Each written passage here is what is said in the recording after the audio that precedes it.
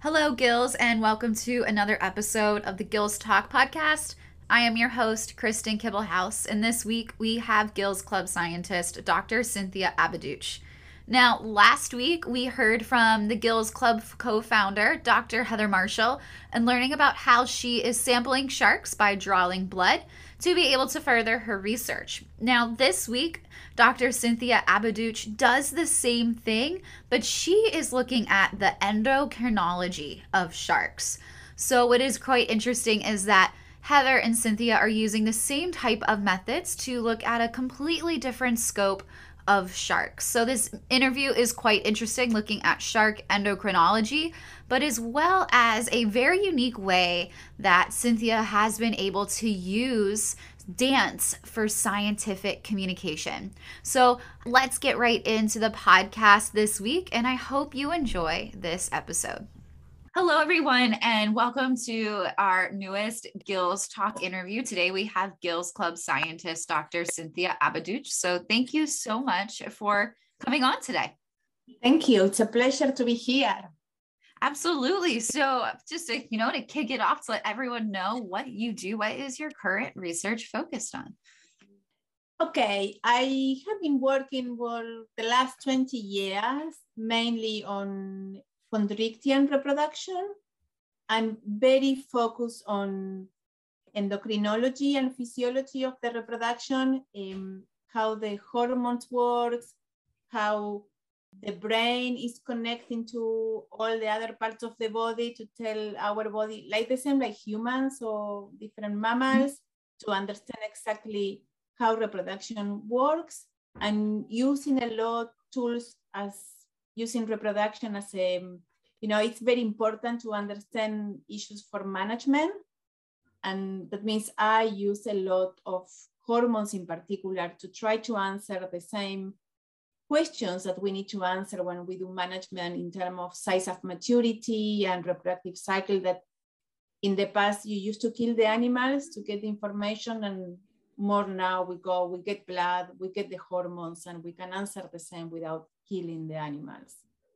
That sounds so interesting, being able to really just buy a blood sample for a shark. Very similar, us humans, I go to the doctor to get my blood tested for my own and endocrinology workup. So I find that so interesting, just how similar those things can be together. So then when looking at that, are you doing this with like a wide range of species? Are you focusing just like on one particularly?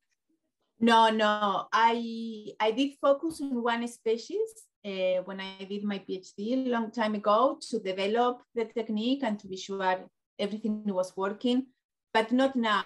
Now what happened usually is I involve in different projects with any species. And then, for example, I do a lot of work with people working with tracking, and they want to know what happened or the state of the animal, the reproductive state of the animals when they do the tracking. That means we get hormones to understand if the female is pregnant or what stage it is. And then we use a lot of hormones as well to work with animals that they are endangered and protective, or they live in marine protective areas, and luckily we cannot kill them. That means we use hormones. That means it's not about the animals, it's about the technique. Very interesting. So then what are those techniques then that are being used on these animals then? I know you said you do blood samples and things like that, but is there like specific techniques then to do so? No, there is nothing special. That I think what we start doing is just to use the information in different way and to get more into taking blood. That means what we do is we go into the field, we get blood, which takes very short time. The animal doesn't get stressed, and then we just go into the lab and we measure progesterone, estradiol, testosterone, as we do for humans. And in the last maybe 10 years or 5 years, we start also doing ultrasound to see if the females have the embryos, and then we can combine all these non-lethal methodologies to understand reproduction without the need to kill the animals. Yeah. So then let's talk about then the reproduction of sharks. So I'm not sure for our listeners that are listening that if they are familiar with, you know, that sharks can give live birth or lay eggs. So then are you then looking at these species that are giving live birth? Are you looking at species that are laying eggs, or is it then a mixture of both? I do a mixture of both. I feel like, or I see more than hormones is like doing a jigsaw puzzle. You know, you measure the hormones, and depending how the species reproduce, then you know, or you think, okay, if for example, when the species lay eggs, before the animal, the female is going to lay the eggs or produce the egg, is going to have a peak in progesterone for a very short time, maybe 24, 48 hours. That means if I see those peaks, I know, okay, the female is about to ovulate, is about to release the eggs. In animals that they have a longer gestation period and they don't produce eggs, they have more higher levels of progesterone along all the gestation. That means we work around both of types. A shark has an amazing reproductive modes. And what is amazing is, even now that we have been studying sharks or reproduction for a long, long time, there are still new reproductive modes that we didn't know about it. And they are incredible. You know, it's nothing said. It's like every few years, so, oh, this species reproduce different to the other one. So the eggs are different. And yeah, it's like this Pandora box that you open, and there is always something new that someone discovered in terms of reproduction. Mm-hmm. So then is there a discovery or a finding that you've had that is completely just like has been topped all the other ones that you have found so far? Is there one that you just completely, not to be so punny, but like blew you out of the water?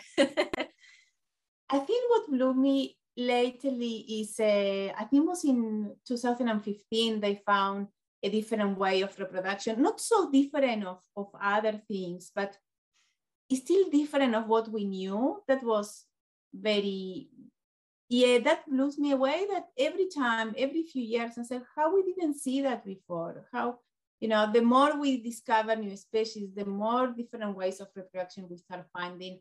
Or I think it was last year, they found this oviparous species where the eggs are translucent, like completely translucent. And so, you know, that is very amazing.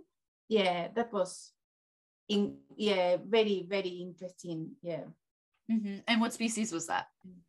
It was I can't remember. It was in Japan, if I'm not mistaken, and it's an oviparous species. Yeah, but I can't remember the name. I'm sure you work with so many species. I'm sure it's hard to keep them all separated from one another. But then is there a species that you particularly like to sample more than another? Like, has there been like your favorite kind of shark that you've been able to study, you know, their endocrinology and their reproduction for? Okay, like I've been taking blood, you know, of big sharks like tiger sharks, and it's pretty amazing and very interesting. But to be honest, I prefer the smaller sharks when it's easier to get blood. It's very easy to find the vein. I've been taking blood from the heart. I've been taking blood from the tail, from many, many different places in sharks and skate and rays. But I think the small pelagic sharks are my favorite because they are the easiest, I think. And then all the others, I have to, you know, you have to work, not harder, but it's not as, it's okay. Sometimes it's just not as straightforward, like the more simple pelagic small shark. Yeah. I mean, in some way they are my favorite because they are easier. Yeah. But in terms of reproduction, no, to be honest, any species I work with, I found very interesting and very motivated. Yeah, it's not that one species become more special. And actually, like a few years ago, someone say, a PhD student said, oh, I want to take blood to do this. And said, no, we have done it a lot. No. And luckily he didn't listen to me, because then we found the species has a lot of problems in terms of reproduction. Wow. And we start to see through the hormones. And that was, very cool. Not good for the species, but very cool to understand what happened. Yeah. Looking at your work that you do and then seeing how you can then tie it to other things that are really not what people would think that are science related, but still in the way of expressing your science in a completely different way. And that would be through dance. So I would love to be able to have you explain how you are explaining your science and your love of science and sharks through dance. To be honest, it wasn't my idea. I've been a dancer forever now, you know, and actually I'm not as dancing as much as I used to. But, you know, I grew up, I was a dancer, I was part of 2 contemporary dance groups. Maybe, I don't know, 10 years ago, I was in Australia, and this dancer, a contemporary dancer, came to Tasmania to do a choreography about marine life and dancing. And he contacted me as a marine biologist. He didn't contact me as a dancer. And when we started talking, I said, oh, I would like to also see what you do because, you know, I dance. And he said, oh, have a look. And this is how I started looking into the possibility of express the science also through dance. And with him, we did all this workshop, and it was incredible. You know, we did this. I do work, or I used to work more. Now I haven't been dancing, maybe because the pandemic, for the last 2 or 3 years, but working with people with, we tend to call them disabilities, but it's people with different abilities that we are normally see.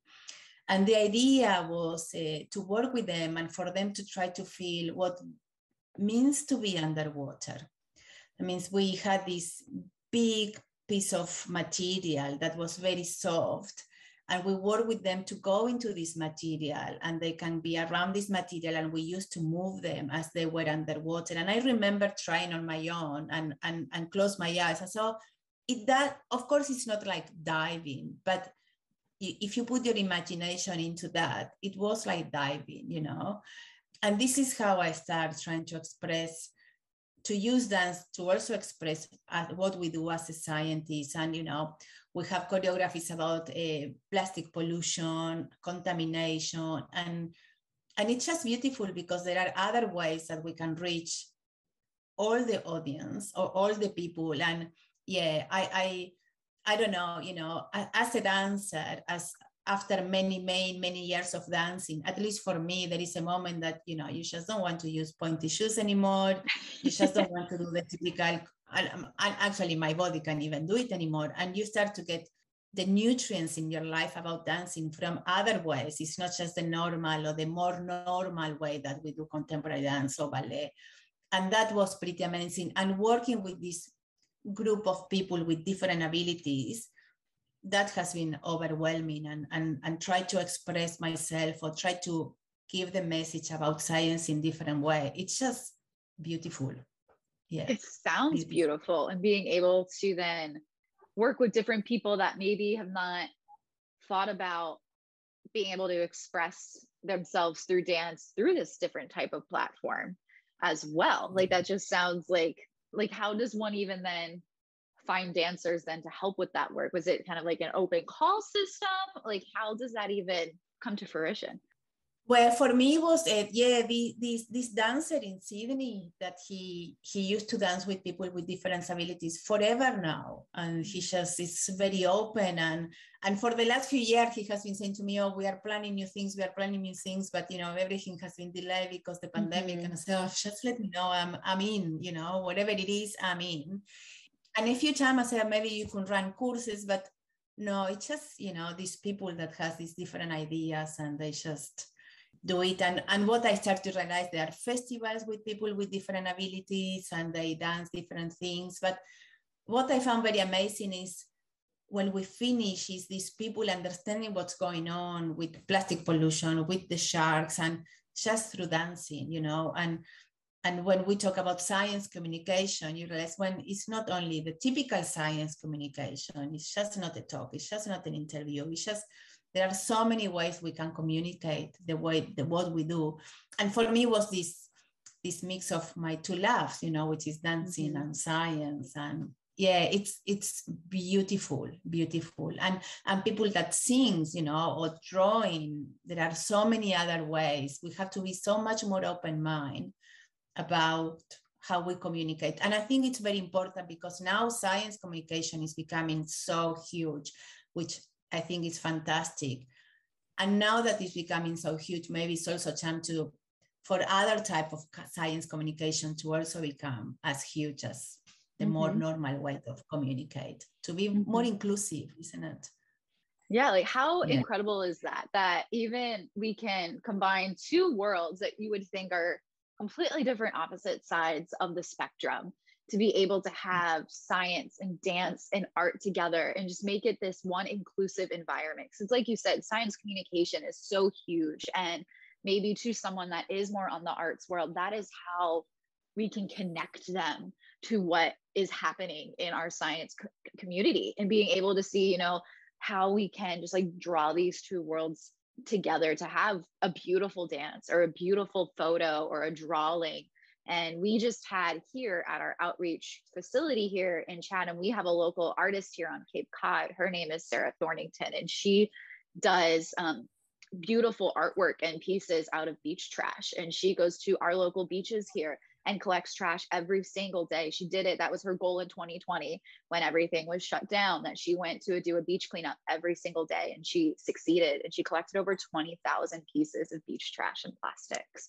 And she made it into these beautiful works of art to like share the stories of how we can, you know, reduce, reuse, recycle, and figuring out how we can, you know, upcycle and reuse everything that we use. So just hearing it through dance, or if it is with art, again, just how immersive is that? So thank you for sharing, especially since for me, I grew up being a dancer just like you. And then I'm now in a science world as well. So it's so interesting to hear how you're able to kind of mesh these two worlds together. Because in my head, I was a tap dancer, not a contemporary person at all. So for me, tap and shark science, maybe not the best thing to mix. Who knows? Maybe tap dancing in a cage at some point in my life. Maybe. Who knows? You never know, you know, you never know. Yeah, yeah. I never thought about it until someone opened my mind and showed me. That means you never know what is around the corner. But I think something very important is also to remember that because we are scientists, and I am this typical, I'm a lab nerd. I work a lot in the lab. I publish the papers.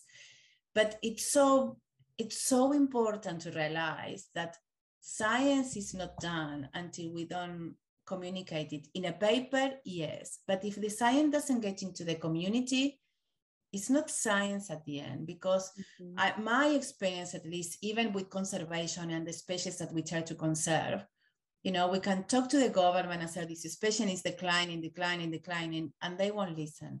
But when the public start to put the pressure there, say, listen, you have to do something, is when the government start to act. When the authority say, oh, I have to act because there are political reasons. And for the people to start putting this pressure is because we need to be able to communicate in a very common language, which could be writing, drawing, dancing, singing, talking, you know, for the community to get there, because we do science for our world and for the community. And yeah, I think it's very important to be able to communicate in different ways and be very open mind, yeah, about what is around the corner, you know. Absolutely. So was this something, as when you were growing up and getting into thinking about your role in science, was this ever something that you would ever thought about when you started dancing, that you could even connect these two things? Or was this something that when you were going into your college and your higher degrees, that like dance was a thought of yesterday, you know, and like thinking of then how you can connect those two? Is that ever something that you thought would ever come back into your life as an adult practicing in science and things like that? No, I remember, you know, I used to dance all the time. I used to take maybe 2 or 3 classes per day. And then I started university. And then there was a moment as I had to make a decision, because I couldn't dance as much. I couldn't dance. And then I chose science and I chose to go to university. But still I was taking, you know, a few classes per week. That was it. And then when I went to do my PhD in Australia, I didn't dance for like 5 years because I couldn't find a place in Tasmania. I didn't have the time. I was busy with my PhD. And when I finished my PhD and I was doing my postdoc and I finally started to say, maybe I can start dancing again, I said, oh, how I did it, how I didn't dance for 5 years, what happened to me, And and then I started dancing. And then at that time, I started to become all these very popular that dance your PhD. And there is all the things that people do now that I didn't do it. But I thought, God, how great is that? And then I started to see people connecting science with music. I remember a colleague of mine, she got a grant to bring these artists and they did all this music following the seals.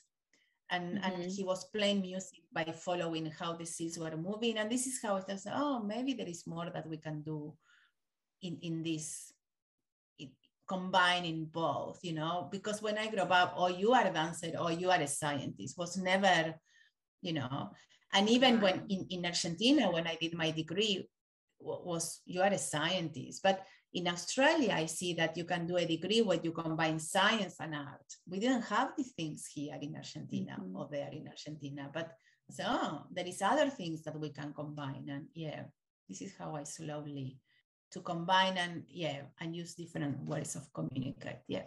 And I think that also shows, that work-life balance, right? Be able to bring back things that you love, to be able then, one, to express your work, but then also that's a way of you to relax and for you to be able to express yourself in your own ways that you're used to. And also, to, if it is relaxing or if it is, thinking through a project or a mind. I know our staff scientist does that, which just walks with her dog to stay active, like she gets out there just to be able to like think through the next model. And maybe you're doing that as you're like going through the next like pirouette. I don't know, but speaking of that way through. So if and you know what?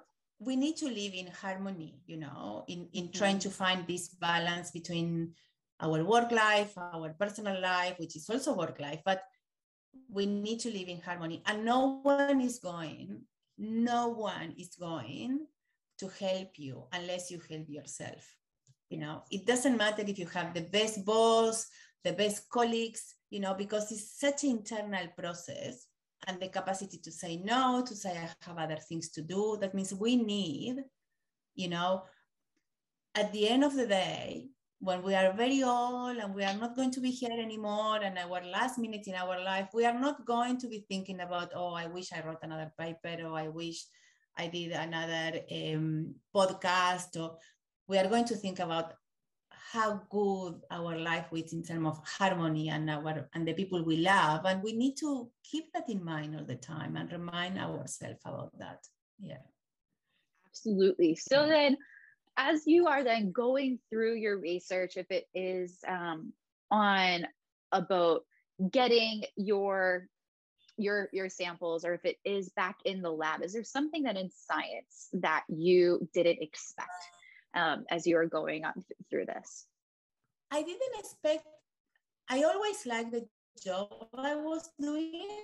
I don't think and of course I love the field work, and everyone was talking to me about, oh, how cool the field work. And it's very cool. I can't say it's not cool, but I didn't expect to be enjoying so much my time in the lab. I feel very happy when I put my lab coat and I am in the lab and I put classical music and I just get there to work. I don't think I expect that very much. And I always thought I was going to be more like a field scientist, and I didn't expect to be such a nerd. Yeah, that was interesting, I think. Yeah, that was very unexpected. There are other things that weren't maybe not so good. It's about, you think that everyone is in to do the best for the world and for the sharks. And I didn't expect to see so much politics in place and so many other things that take place. And I didn't expect to see so many egos, because you also feel like everyone is there because we are all zoologists. Mm-hmm. That was also something unexpected, but of course it's happened, it's life, and it's something as we grow up. Yeah, and I don't think I knew by then how much I was going to try to be able to give to the community or enjoying going to schools and talk to kids and how other part of science about the communication I like, because I don't like Twitter, I don't like Instagram. I do it, I have it, but I have to think when I do it. But going to schools and give talks, and this is something I enjoy a lot. And now actually I just got approached to write a book for kids, and these things are very, very, I don't know, I haven't decided what to do, but these things are what was unexpected to enjoy this other part. Well, that sounds like a great opportunity, whatever you decide. But I mean, I think it speaks for you that you just love to be out there and talking to people about your work and our oceans. And if it is through, going to a school and talking, or if it is through your dance as well. I think that might be your dancer background. You like to be up there in front of people explaining things, or if it is performing. I know that it was definitely something with me, especially with COVID and being behind a screen and talking to sometimes it's just a screen of black. You're like, oh, like I miss the communication, the reactions of people. And so I can definitely feel you with that as well. But then to round out our interview today, I would love to hear then advice that you would give to your younger self coming up in this role. Tell my younger self to breathe, to take step by step, to trust myself, to trust that everything will be fine, and to don't make decisions because you think it's the only way or the only pathway. Just to think before saying yes or saying no, to say, listen, there is not only one door, there are many other doors that, you close one door and another door opens. And I am a strong believer that when you open a new door, it's always good. It doesn't mean that I think we have the capacity, and this is something I will say myself, that, whatever door you open, you have the ability, I have the ability to make the best of that door and the best of that pathway. Because maybe you always thought, oh, I'm going to be this typical scientist, and life takes you somewhere else, which happen a lot. But we have the capacity to make that something else, something good. And this is what I will have said to myself. Just trust yourself, think what you are doing, and make the best of whatever decision you are going to make the best of it. I think that is great advice to end on. So I want to say thank you so much for coming on today. And thank you for being able to share your love for science and for dance. And we hope to be able to catch up again soon. So thank you. No, thank you. And thank you for the work you do, because I follow the Girls Club for a long time. And I think it's fantastic. It's very important, and it's very important. Particular, I know that everyone listens to it, and girls and boys and men and women. But as I said before, we need to do as much as we can to push other women to get into science, or to think that, to believe that they can do it. It doesn't matter how many times we may get told, no, and women cannot. We can. We definitely have the power to do it. Yeah. Absolutely. Yes, we can. I think that is a great message to end on today. So again, thank you so much for coming on today, and hope to talk to you soon. Yeah, thank you very much. Thank you so much for listening to this episode of the Girls Talk podcast. Please remember to rate, subscribe, and review. And as always, remember to stay curious, stay inspired, and always learn. And we'll catch you on the next episode. Bye, everyone.